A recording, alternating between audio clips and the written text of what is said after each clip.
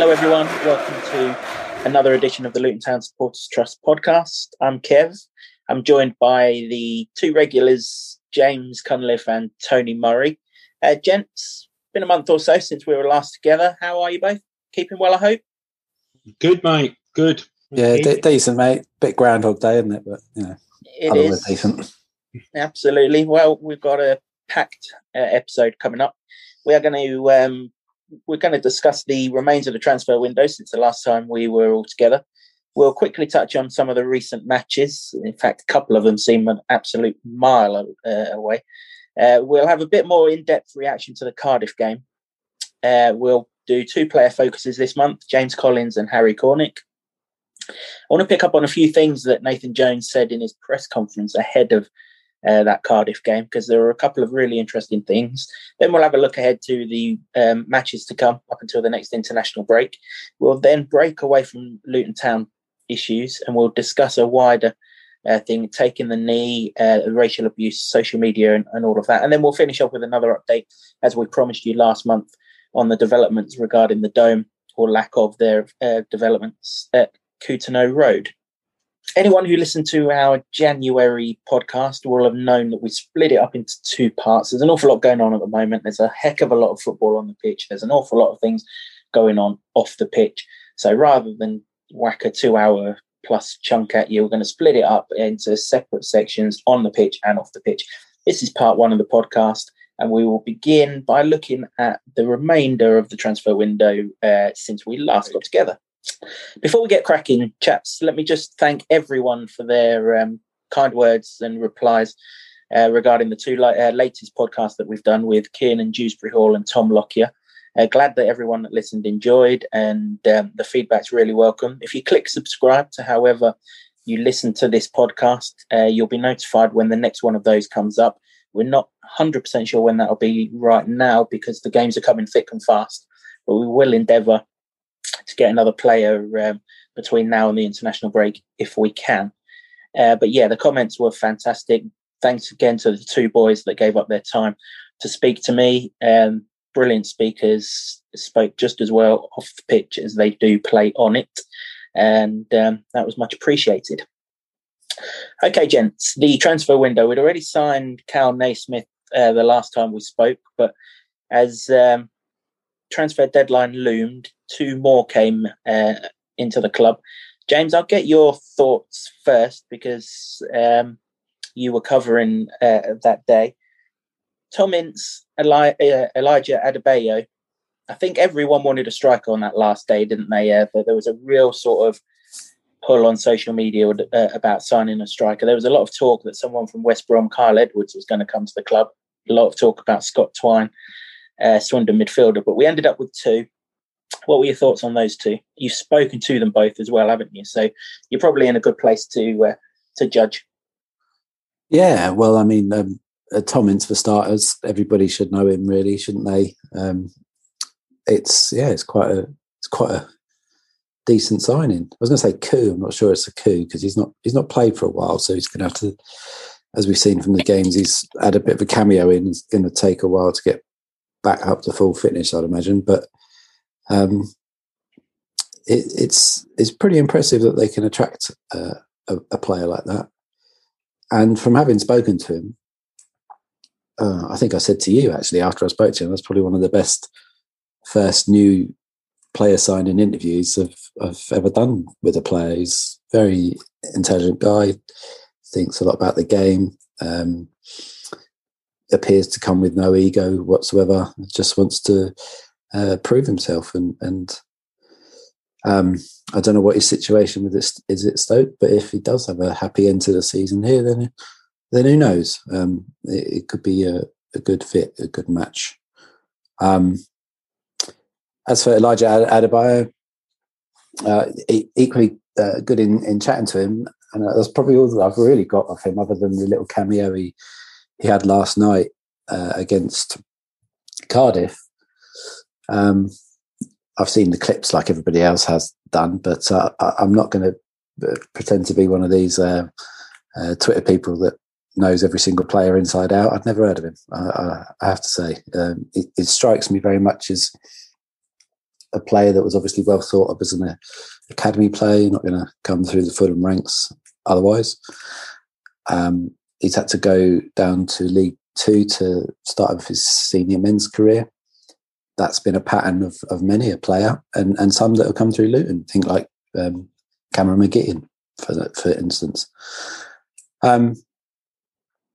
So he's going to have to take some adjustment to get to the Championship, I would imagine. I don't think you can really tell much from last night's game against Cardiff. It was he didn't see too much action, so it's hard to really judge him what he's like. But this is where Luton are at the moment. I mean, they've managed to get a decent loan signing, somebody who's fairly well proven, but probably has something to prove in this division, and young players that they're going to have to try and snap up and try and develop.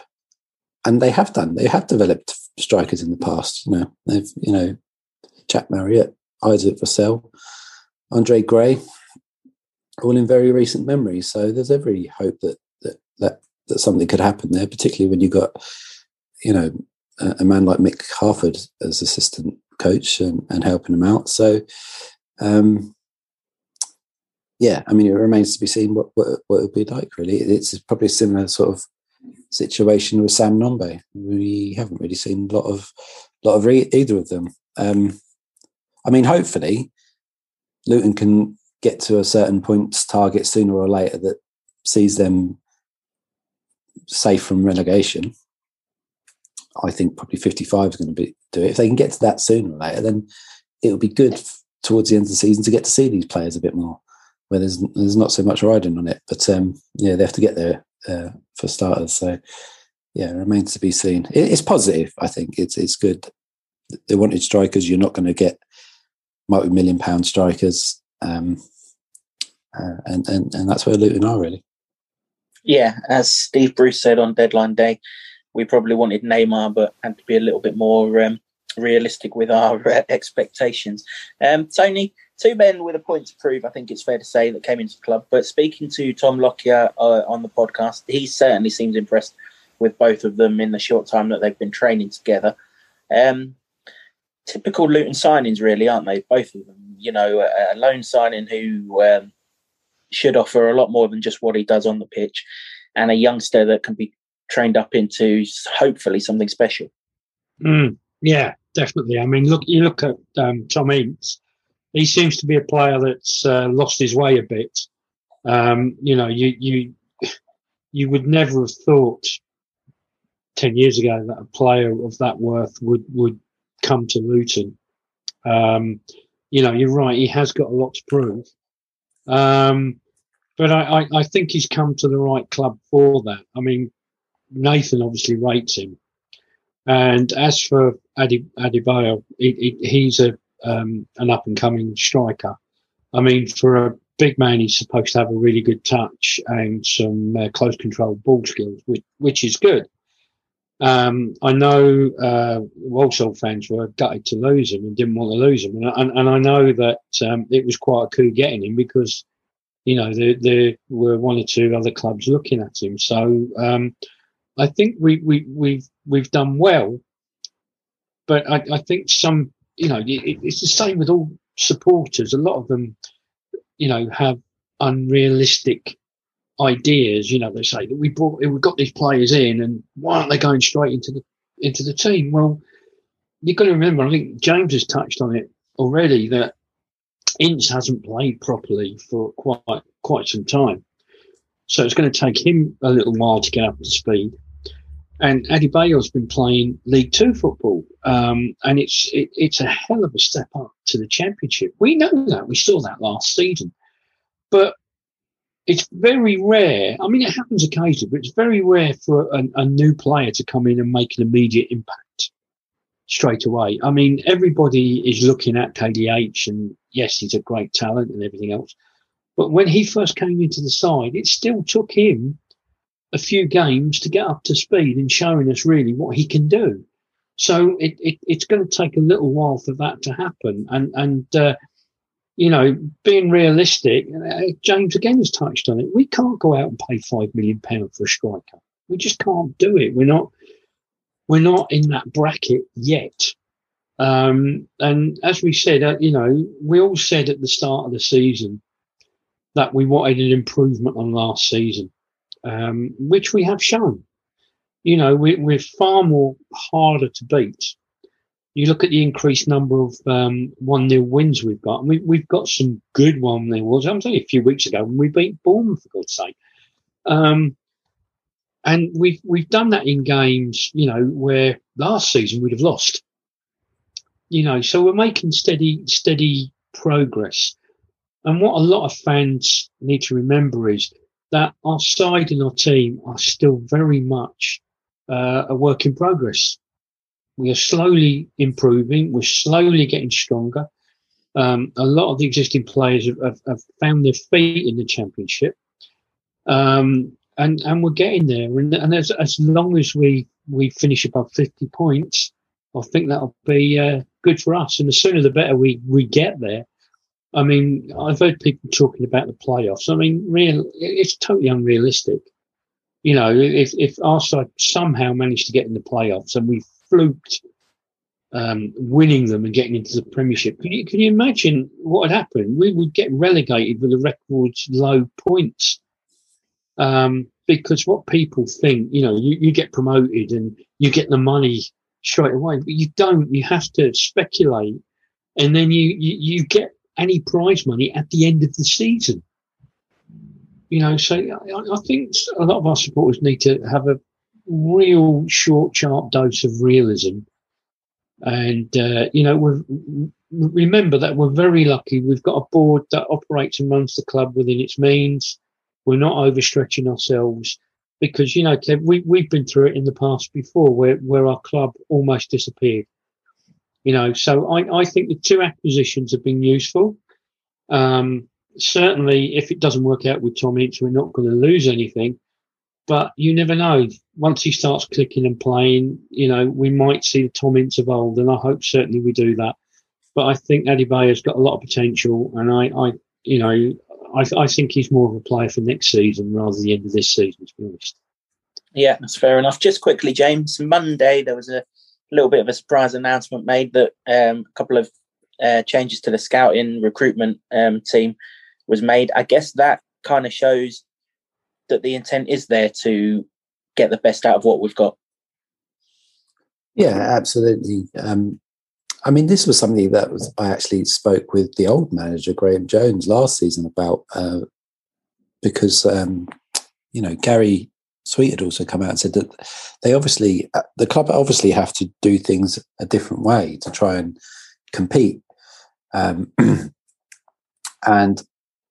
whether it's this statistical knowledge, which is, I did ask yesterday whether it's sort of the Moneyball style that Brentford have adopted, and it's not really. They're going to use the statistical knowledge where they can to get some gains, but then they've obviously got some very good scouts that are a bit more old school and just use their eyes and their experience. So it's a sort of a meshing together of the old and the new, I think. Which is, it's got to be positive. You've got to try everything you can to try and compete with teams like, if you take last night, for example, Cardiff, and Nathan rightly said, they've got Harry Wilson from Liverpool on loan, who scores a absolutely fantastic goal. Didn't really do much else, but the amount of money it probably cost them would drown Luton financially. So you've got to come up with these little gems. And if you look at Brentford as a good model for a club that has come from the lower leagues and is now pushing and knocking on the door for the Premier League. It's perfect for Luton to look at that club and see the parallels, not least because they've got a new stadium as well, and they're putting everything in place to become a club that can compete at the top table. But if it's worked for them, and we know it's worked for them because they've almost used that method exclusively. I'm not sure that they really needed that method to pinch Andre Gray off Luton. The obvious signs were there, but it's very interesting. I'm sort of I'm caught between the two worlds in the sense that I very much enjoy football for the obvious visual drama of it. But there's this growing world of statistical knowledge and insight, which I'm not that au fait with. And I need to be, I think, because I don't want to become a dinosaur. I don't want to totally disregard it. I think there's some useful stuff in there. For my mind, without having actually sort of investigated much, and I hope to soon, is that that statistical background and insight and knowledge and will really come into its own when you're trying to recruit players, which is why these appointments have been made. But I'm not so sold on the idea of this XG and expected goals and all this sort of stuff, because and again, I'll have my mind. I'm perfectly happy to have my mind changed. I don't want to come across as a dinosaur, but I just expect goals anyway. It's football. I don't want to go in there and watch a 0-0 game. And I know that that's not what it means. I'm just being a little bit facetious about it. But I'm not so sold on all the statistics you can have, or the American footballification of our game, when the only real stats you need is who scored the most goals. And so, but it is an interesting one, and it's good to see that they're making these strides off the pitch.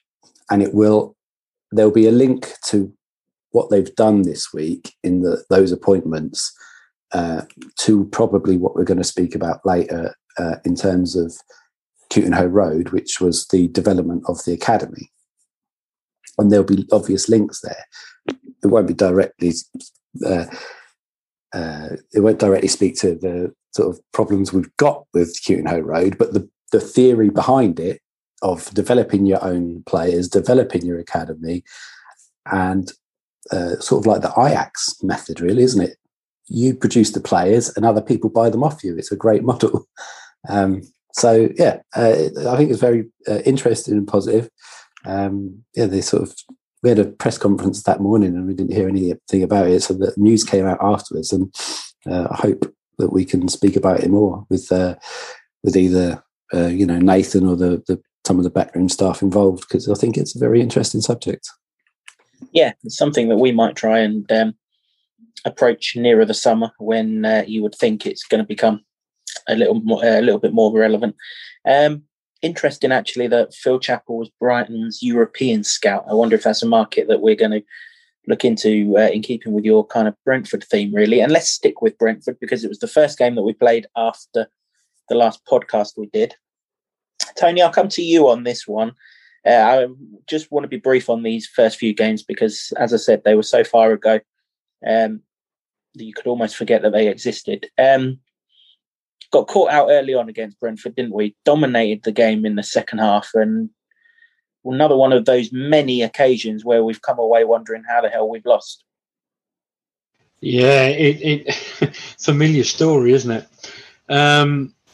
Yeah, but you see, the thing is, comparisons with Brentford are at that next level, and that's the sign of a really good team that they can be played off the park, they can be outplayed, but they've still got enough about them to go out there and score.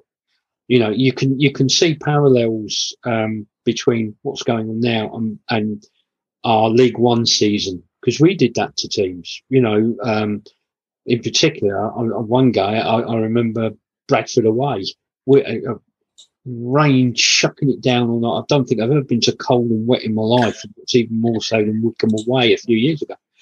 And we were absolutely awful.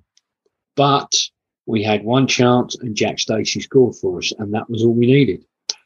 And that's what you're finding at the moment. And I found that Brentford seems to be one of these teams that are difficult to beat. There's no disgrace losing to a team like that. They're there or thereabouts at the top of the table. We've proved that when we get it right and on our day, that we can turn teams over. I mean, we did it to Norwich, didn't we? And Bournemouth away. So this is what I mean about us learning and growing. And just to go back to the last point, what James was saying, I just wanted to make the point that I think the club are starting to try and look at getting things right off the pitch and getting everything ready for the next level in terms of these new appointments, in terms of having another 23 development side, so that we can get the Luton Town production line going again, because that's how this club has survived in the past, by producing players through our own youth system, or taking other players from the lower level, bringing them in and improving them. And that's definitely the way forward. But that Brentford game, it was just one of those things. And I think we're on the way to actually becoming that sort of side ourselves in the Championship, like we were in League One. One side who have developed plenty of players themselves to the benefit of hundreds of clubs across the world are Chelsea, James. And you were at that game, the cup tie. Pretty cold by all accounts, with the snow and everything else. So I hope you didn't get too cold whilst you was there. But what did you make of the game? Especially the early sort of stages, really, where they overran us, but got a bit fortunate with their first goal with 2 balls on the pitch. Oh, the multi-ball scenario. Yeah. It's frustrating, isn't it? It's I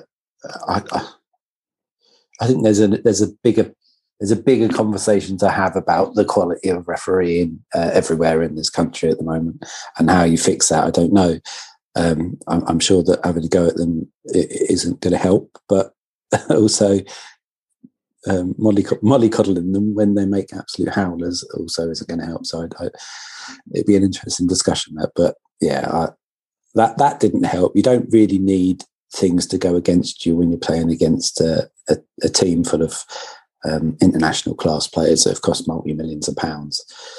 But it did, and once the 2 early ones went in, you could really see no way back. Even when their goalie gifted Jordan Clark a consolation essentially by letting it in. While Luton held their own, it was just, as many games have been of late, just a demonstration of how clinical you need to be a top side in any division, as opposed to Luton, who try to do the basics right and quite often have done this season, but don't have that real goal threat at the moment. Yeah, it must be a sign of how far the Town have come that Chelsea can beat us and still sack their manager. So, bad luck with Frank Lampard with that. I'll stick with you for the next one, James. Blackburn was, following on from the Brentford theme, another game we didn't look in any trouble with whatsoever. Don't know how we didn't score. And then, I don't even know how you would describe their goal. I mean, 5 seconds of madness, whatever it was, but it's another refereeing implication that has condemned us to defeat. And that's the thing, isn't it? It's so frustrating when you're playing at your limit, as Luton obviously are. You don't need referees cocking up and helping the opposition. It's bad enough against Chelsea, but that was just a free hit, wasn't it? But this was a game where Luton were the better side against Rovers, and then the referee just drops it at the feet of Holtby, and he 2 passes later, it's a goal, and you never saw it coming. I thought the Luton were the team in the ascendancy, and they should have got something from that game, if not victory, a point. And it's so disheartening, particularly when you hear Tom Lockyer come out after the game and said the referee apologised. It's all that, in some ways you think, well, that at least shows some human element of the referees who tend to hide behind a wall of silence. But it's still not good enough, is it? It still costs Luton 3 points. So it's very frustrating. But I mean, if you just look at the results, you can get yourself worked up about it. But this is a progression season, isn't it? It's a season to try and consolidate in the league and do a bit better. And if you look at the actual performances, which I know people don't like to do because they say, oh, well, you lost, but they haven't looked overawed by many teams certainly this calendar year, but really the whole season. And they've really held their own. And Blackburn are one of those teams that have spent a lot of money, and they've got a hell of a lot of goals in Armstrong. Holtby there was blooming German international, wasn't he? So he played for Tottenham. So that's what you're up against. And if you can compete against those and do well and get enough points to stay in the division and keep progressing, then Luton are going about things the right way. It's just, the frustration of results when something like that happens. Yeah, referees have been doing a lot of apologising to Tom Lockyer recently, haven't they? I forgot to mention it in that Brentford game, the sending off that got overturned. I mean, there's a director somewhere in the iFollow doom and gloom ranks who knows what Tom Lockyer did, but the rest of the world are completely oblivious to what he was meant to have done that evening, and obviously didn't do an awful lot because he got his red card rescinded. Tony, I'll come to you. James just said that he's not a fan of these modern statistics, and ironically, in that Blackburn game, the chances created were strong. But against Huddersfield, our expected goals was in the 2.3 bracket, which I'm reliably informed is pretty damn good. But unfortunately, only one of them found the net. Dan Potts will probably be the man most guilty of missing one of the better chances that we created on the afternoon against Huddersfield. But yet again, it's another game we've come away from having absolutely dominated for 80, 85 minutes and not got 3 points from.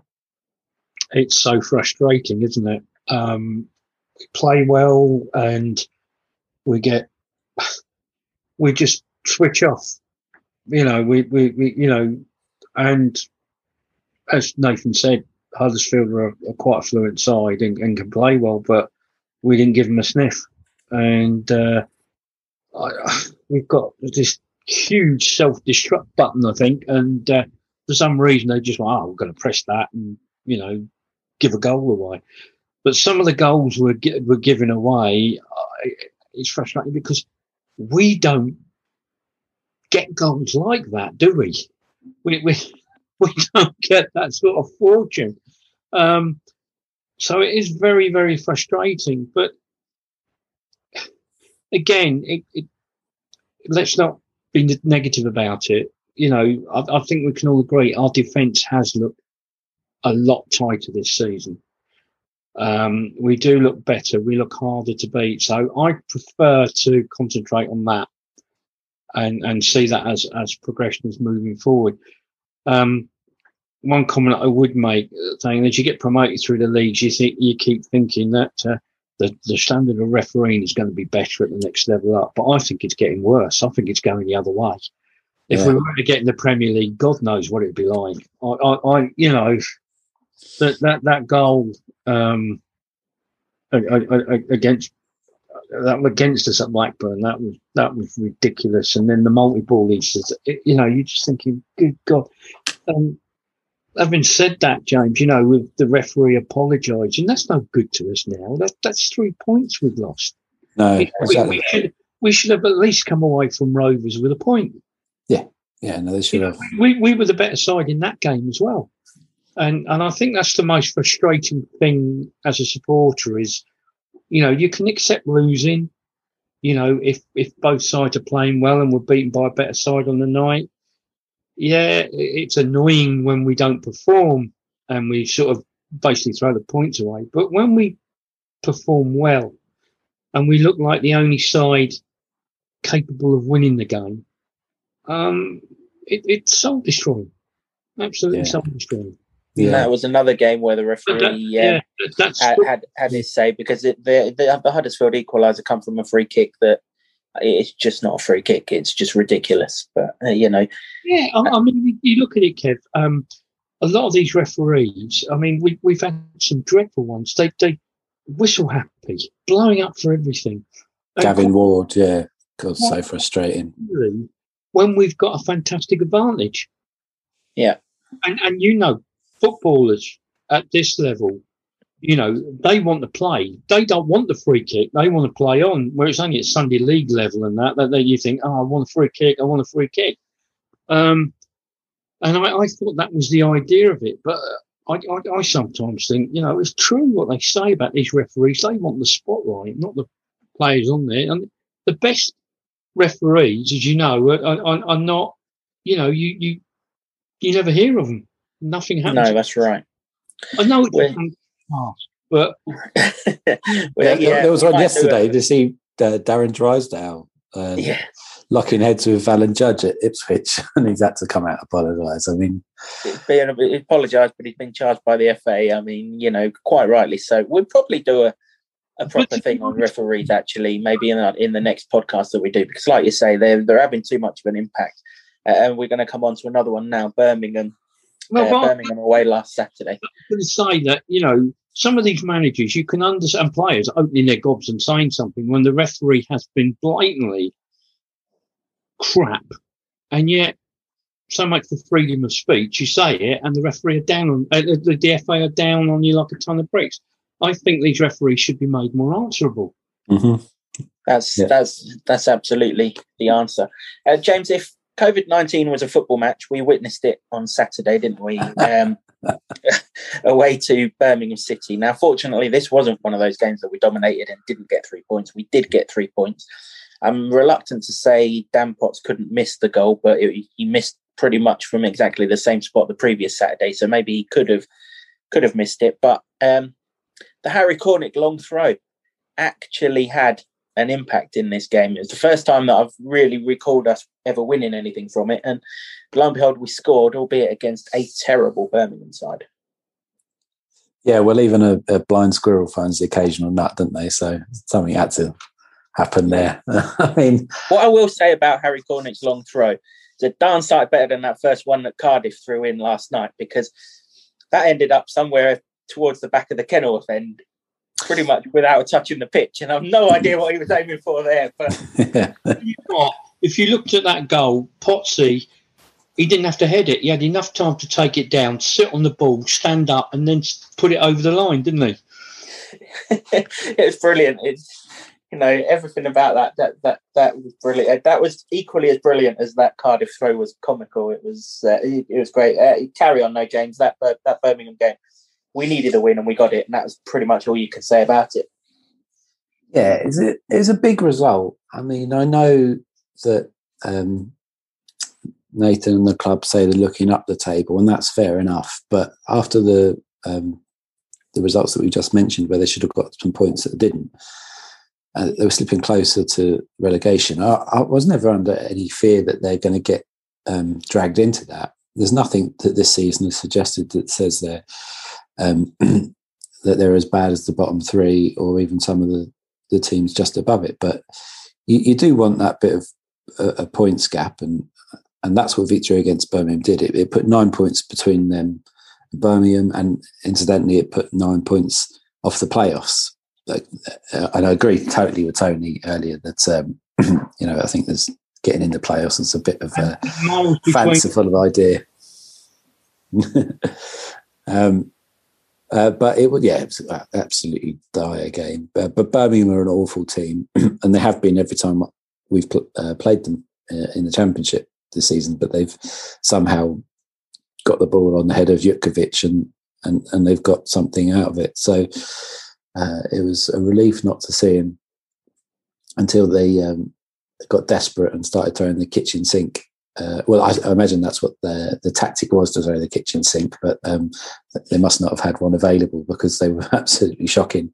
It was about as heavy as a paper bag. That kitchen sink. But that's what you've got to do. You've got to beat those teams that are below you, and they did. So it was a good result, but a game that's not going to live long in the memory. Yeah, no, it certainly isn't. Tony, 7 away goals, 17 points. Kind of shows that when we do go on the road and are competitive, we're actually getting an awful lot out of those goals. We're keeping clean sheets. I think it's 5 1-0 wins now away from home, which everyone keeps on telling us, or telling James, is the best result in football. Mm.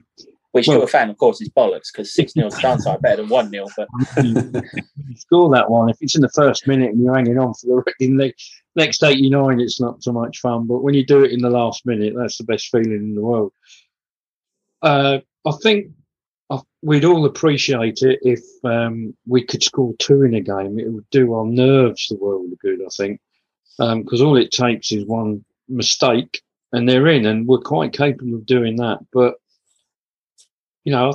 when we do it and we get it absolutely right, we do look very good. As I said before, we seem so hard to beat. But in all honesty, I think we should have scored more against Birmingham. They've got to be one of the worst sides I think I've seen this season. I'm glad Jutkovic didn't score, because I think since we've been back in the Championship, that's the first game against them that he hasn't scored. I think when you look at it, I'm like James. I don't think we'll get sucked into it. I honestly don't think we will, because I think there's 3 worse sides at the bottom, actually: Birmingham, Sheffield Wednesday, and what are their name again from the industrial estate? Not sure, but I don't think you'll have to mention them next season. I think that's absolutely fair enough. Looking forward to, Kev. That'll be like Christmas come early. But no, a lot of pleasure from a 1-0 win, even if it does shred your nerves. Yeah, it certainly does. There must have been some proper shit goalkeeping performances on Saturday, because I saw somewhere that Sluga got in the Championship team of the day, and if he was sat in my living room watching it on the television with me, he'd have been harder work than he was that afternoon. So I've absolutely no idea how that's happened at all, but fair play to him. Maybe it was there because he literally froze his arse off, and that was enough to get in the side. All credit to him. If you see some of the Premier League goalkeeping over the weekend, he could easily have found his way in there. All right, let's talk about Cardiff, because there was an awful lot of reaction after the game. And I guess there's twofold reason for this, James. Obviously, one, we lost. But secondly, because it's on television, and more people are obviously going to have watched that game than they will have done some of the away games that you need to pay for in this time. First of all, when you saw the team sheet and you saw Danny Hilton's name on it, what was your thoughts? And I'm kind of thinking there in regards to what we had on the bench, striker-wise. My thoughts were exactly what it turned out he was used for, really, to try and match up Cardiff. I don't really know what it looked like on TV screen, but last night in the ground, it was like living in the land of the giants, watching the Cardiff back line and some of the forward. Well, I was going to kind of ask you this, because obviously you're the only one here that gets that pitch perspective, whereas we just get what a television or iFollow cameraman wants us to see, sort of thing. So with that regard, was it set up with a chance of attacking and, a sort of structure that obviously there was an emphasis on defending an awful lot of high balls, which we had to do. But was there also a way of attacking them that, that you could see that when we had the ball, we could do it? And I know that, the obvious argument is we should have took the lead through Collins and all of that. But, to the kind of casual fan, there was no pace or creativity in that side, was there? So what could you sit there and see how we were going to score a goal, I guess is what I'm asking. In the first half, there was a lot of good work that was going down the left, Potts and Naismith in particular. I've seen a lot of people having a go at Naismith, but in the first half, I thought it was really good. And I gave Dan Potts man of the match because, he headed everything away. But for once, really, he was showing a lot of attacking intent and running beyond the player with the ball and trying to get him behind and showing that. So there was something there to try and get around the side. I think it wasn't quite the same on the other side, because that's not Matty Pearson's strong point, and he was giving a ball away a fair amount. But I think if you're looking at Hilton in there, there's an element of his experience as well, and the thing that we all like about him is his shithousery, is to be in there and that, because the Cardiff back line are very solid, very useful at doing the basics. So you've got to ruffle them up a little bit somehow, and you're not going to do that. You're not going to do that physically. In fact, the only time Luton managed to do that is when they chucked on Elijah Adebayo at the end, and he was actually the same size as them. But you would Which was kind of where I was getting at. Should he have started instead of Hilton? No, it comes back to that the point that we were talking about at the beginning of the podcast about he's got a lot of development to make up to come up from League Two to Championship. If you put him in straight off the bat against Aidan Flint and Morrison, he's going to get clattered all over the place. He's going to have a horrible time, and it's going to do the lad's confidence no good. Well, James Collins and Danny Hilton could take that. They've done that for their entire career. They can get in the physical battle with those two giants. But it's not the game to, just because of his height, it's not the game to stick Elijah Adebayo in against those two very, very, very good at. They're good at what they do. They're not pretty to watch. They're not Virgil van Dijk. But they kick it and head it till the cows come home, and it would have got very little change out of them, I think. So I could see why they went with Hilton. Yeah, they're two players who were clearly signed by Neil Warnock, weren't they? Because they suit his DNA down to a T. Tony, another thing that has been a real focus, certainly on social media, in the aftermath of that game, we matched up with Cardiff. Is that something that you understand, that we matched them up, three at the back, picked every tall player in the side, etc., etc., or would you like to have seen us try and impose our style of football on them? Bearing in mind, we did an awful lot of imposing our style of football on sides last season and took an awful lot of heavy beatings in doing so. Yeah. I initially when you looked at that side, you thought, But then when you thought about Cardiff being big and physical, I can understand why he did it. And you could tell there was going to be a lack of creativity. And the whole idea was to compete with them and impose ourselves. Because, I mean, you looked at, they did a number on us when they beat us at Cardiff 4-0. And three of their goals came from set pieces, and one of them came from one of ours. So I can understand why he did it. And I think out of the strikers that we've got, if you looked at it, I think Collins and Hilton were probably the two that had the best chance of competing with that. And when the ball came forward, I think with those two, you had more chance of the ball sticking up there. It wasn't really the sort of game initially you thought where we were going to get wide and play pretty football, as it were. I understand why Nathan did it. I think the game plan really came on stop when we lost Tom Lockyer. He was having a great game, and he went off. And then pretty quickly after that, we lost Matty Pearson. And towards the end of the game, you could see Sonny wasn't his normal self. But the big difference I felt was when Glenn Ray went back to centre half. And that created a big hole in the centre of the midfield, which they were able to dominate. Their first goal, it was a great finish. You got to give Wilson that. But I think if we hadn't lost Lockyer and Glenn had been in the centre of midfield, I don't think Wilson would have got that space. And that's the third thing that's been picked up on. Again, I'm not necessarily one for agreeing with everything that's on social media, but when it's mentioned, and I dare say a lot of people that post on there listen to this, so it's worth touching on. The substitution at half-time, James, should it have been Tunnicliffe instead of Berry coming on? Does Nathan fully appreciate the role of that defensive midfielder?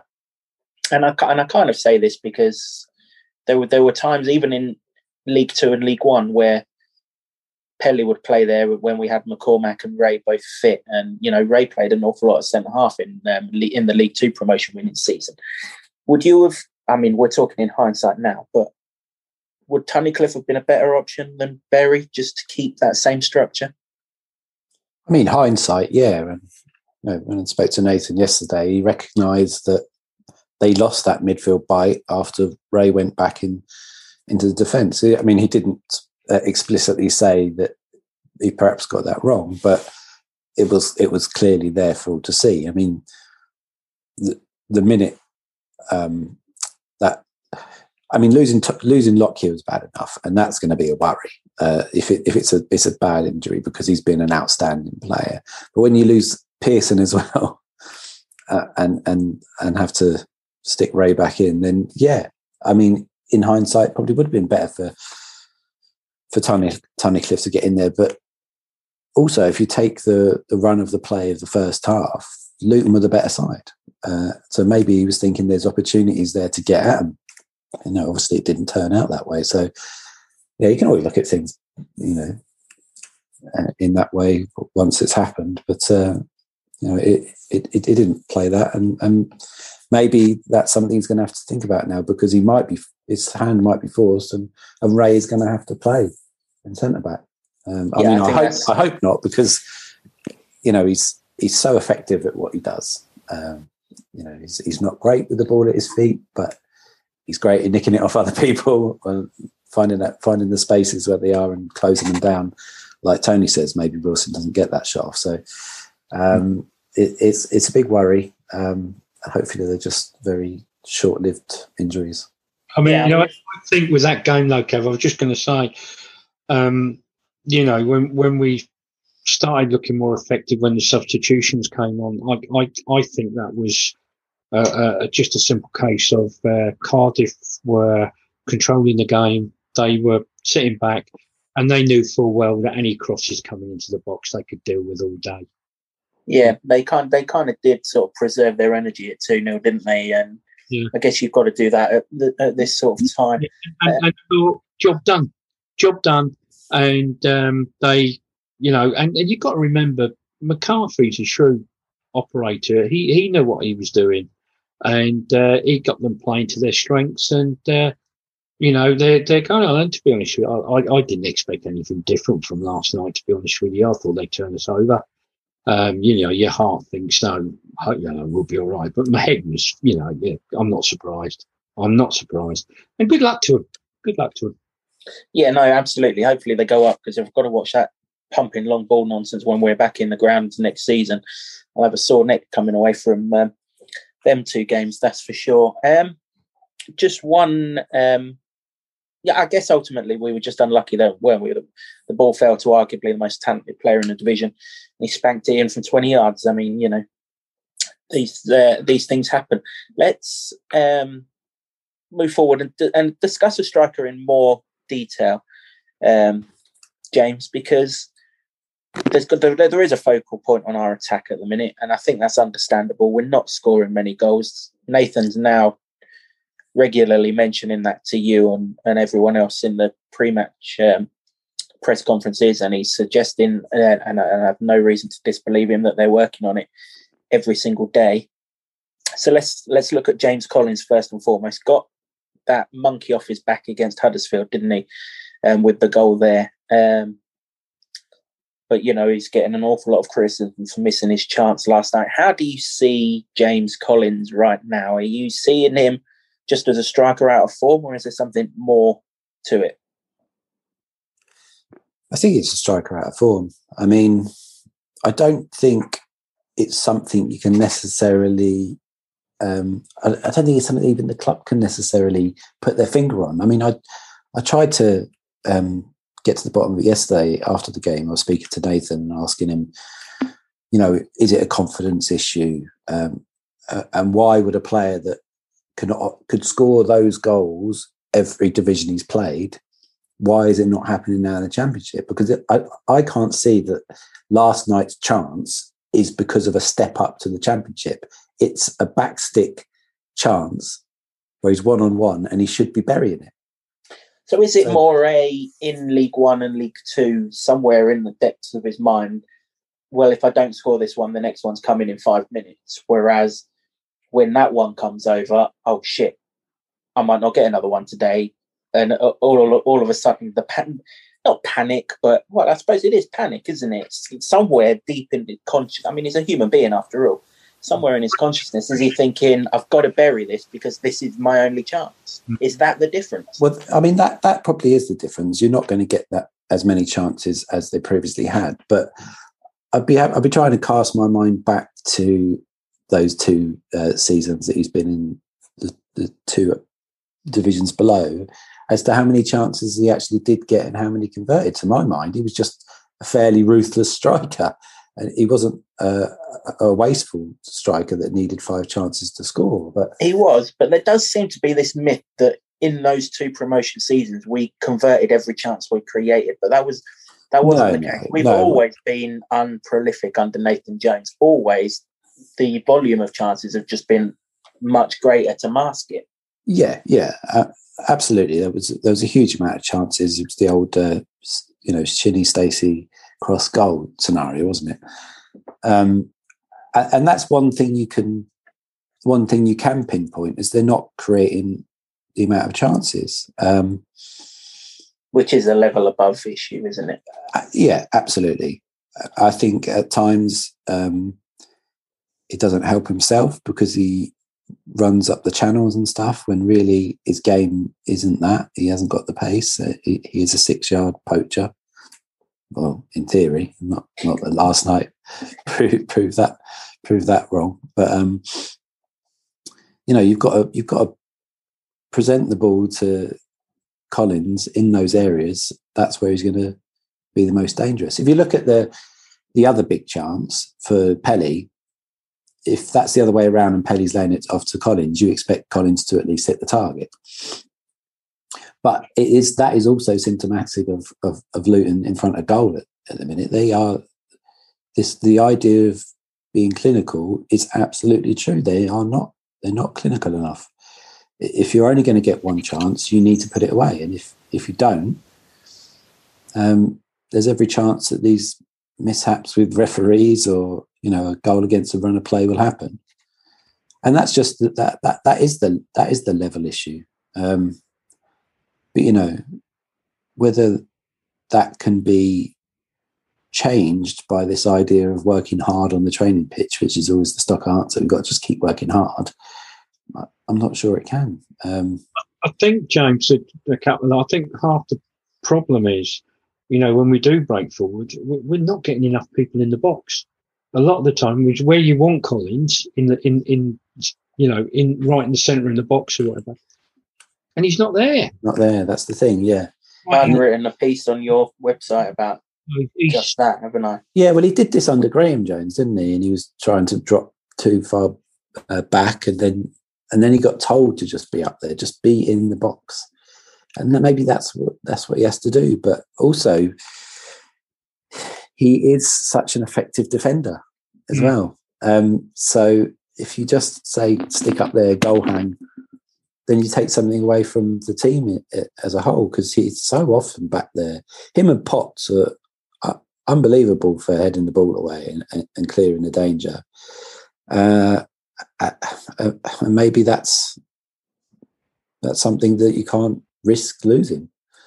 But I think I'd be more worried with regards to Collins if he wasn't getting in those areas to have the chances, like you say, if he was purely running the channel.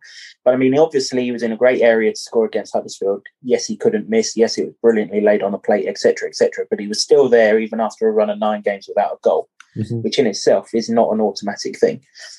It was his shot that the goalkeeper saved for Potts' goal at Birmingham on Saturday. Did nothing wrong with regards to that. But again, he was where the ball dropped down in a dangerous area. And again, last night, okay, we all wanted to score last night. And had he have scored, who knows what would have happened. But he is getting into those areas, isn't he? And that's the thing. As long as he keeps getting into those areas, Tony, you would think, even if you only use it as a law of averages thing, goals will come. I think if you look at it, every striker goes through bad patches and they need chances. They need service to score. You give them chances and service, they will score goals. Every striker's like that. They miss opportunities. And I think it stands out more because Colo's not getting as many opportunities as he once did. I think that's basically what the problem is. You give him the service and he'll score the goals.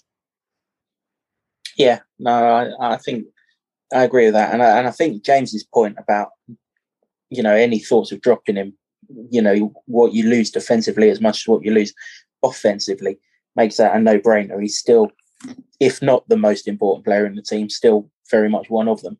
I think I think in regards to James Collins, Luton have invariably got players that have that ability to deliver the ball, and it's not worked. If you think about the beginning of last season, him and Callum McManaman formed a lovely little partnership. Callum McManaman's crossing was wonderful, and you thought, well, this is great. This is going to work a treat. And then McManaman just was too injury prone and barely got in the side. Same with Izzy Brown, wasn't it?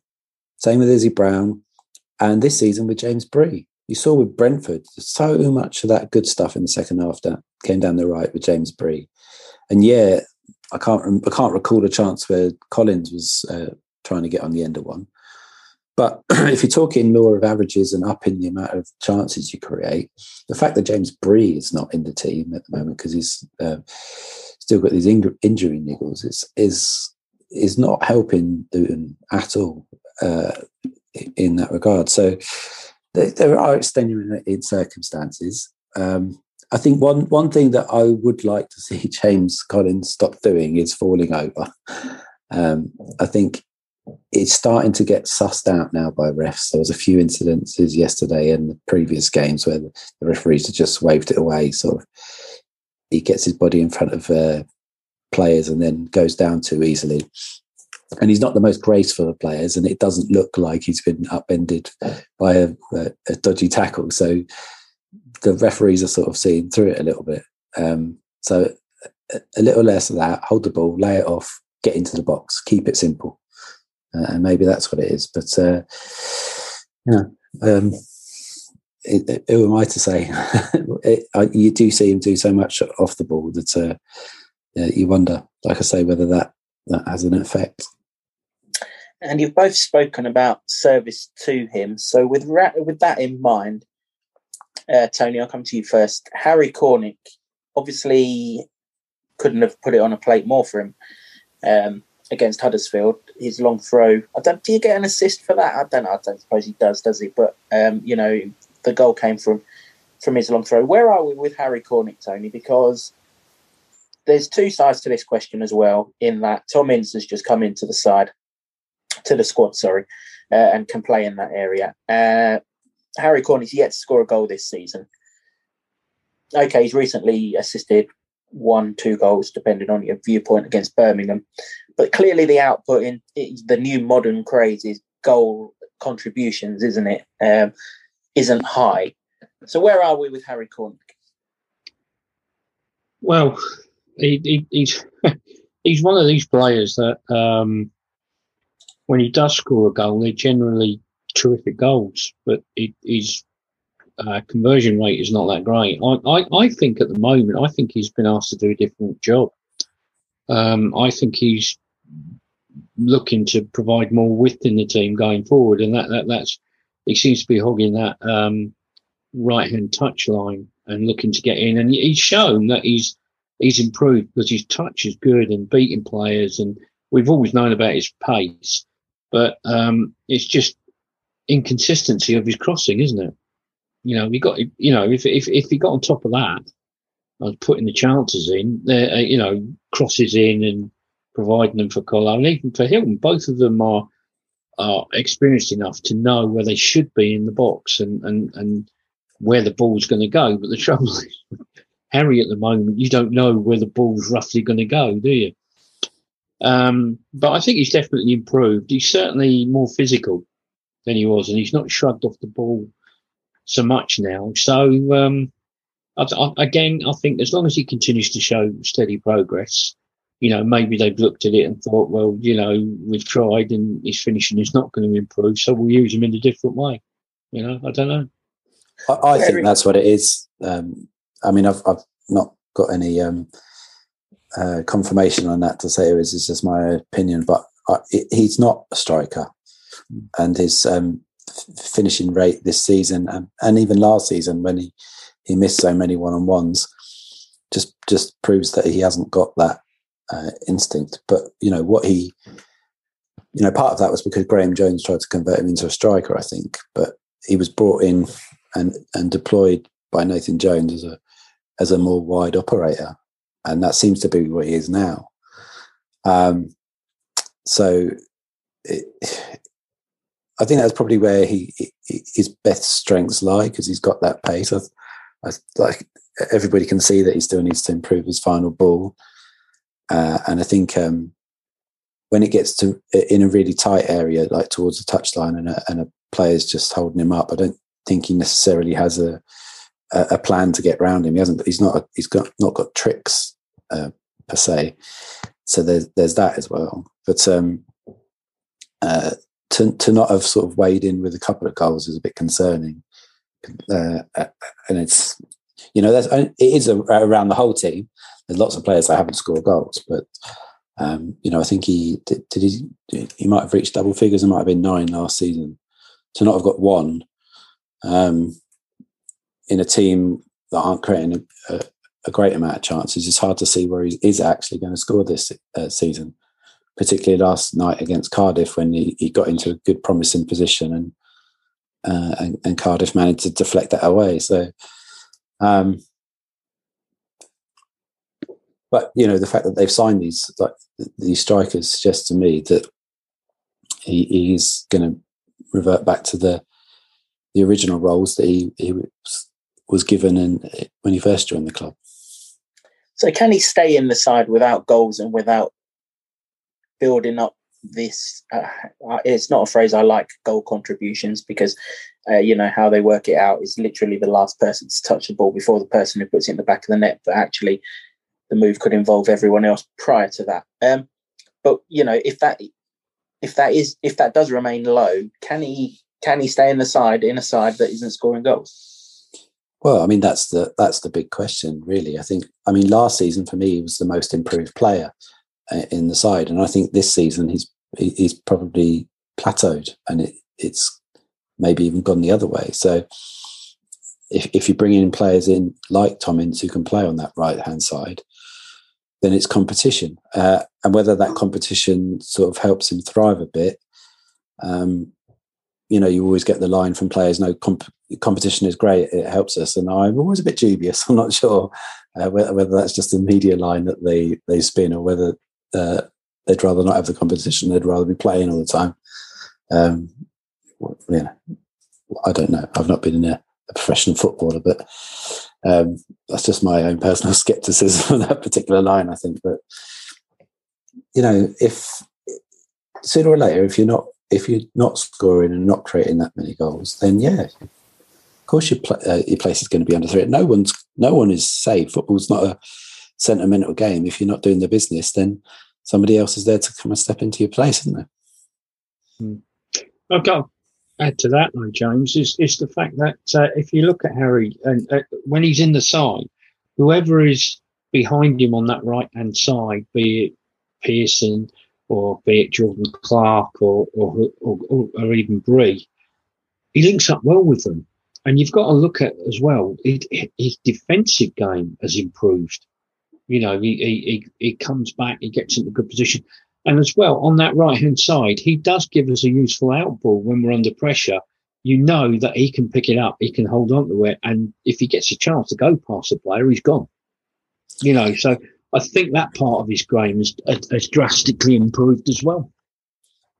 Yeah, he obviously has got pace, but I think the thing about his pace is that he was regularly able to outrun players in League 1 and 2, and I don't think he has that fear factor really in the Championship. I think there are a lot of players a lot of fullbacks who are just as speedy, if not speedier, which may mean that Luton aren't creating as many chances because as you know that there was great efforts to work the counter attack under Nathan Jones previously, and it worked a treat, and that's not necessarily happening anymore. So it's a tricky one as to what he does, because it was always Harry Cornick is a young player that has got to develop, but at a certain point, after a couple of seasons, although you've got to develop it all the time as a player and grow, if you're not doing the business, then yeah, of course, other players are going to want to have a shot. Yeah, well, let's hope if next time he's in the side, which may well be Saturday, may not be. Let's hope he supplies the ball on the plate for Collins to score like he did against Huddersfield. Okay, everyone, that's it for the first part of this podcast. We're going to produce this podcast in 2 parts as we did last month. Coming up in the second part of the Luton Town Sports Trust podcast for February, we will discuss a very interesting press conference from Nathan Jones prior to the Cardiff game. We'll look ahead to all of the matches coming up until the international break. We're going to have a little sort of talk around the racial abuse on social media and taking the knee, whether it helps, whether it isn't helping, should it be done, shouldn't it be done? And then James and Tony will get the opportunity to come in off of their long run regarding the lack of progress regarding the lease for the Dome at Coutinho Road. But that's it for the first part of the podcast. Stay exactly where you are in regards of where you're listening to this podcast, and part 2 will appear. And we look forward to having your attention for that.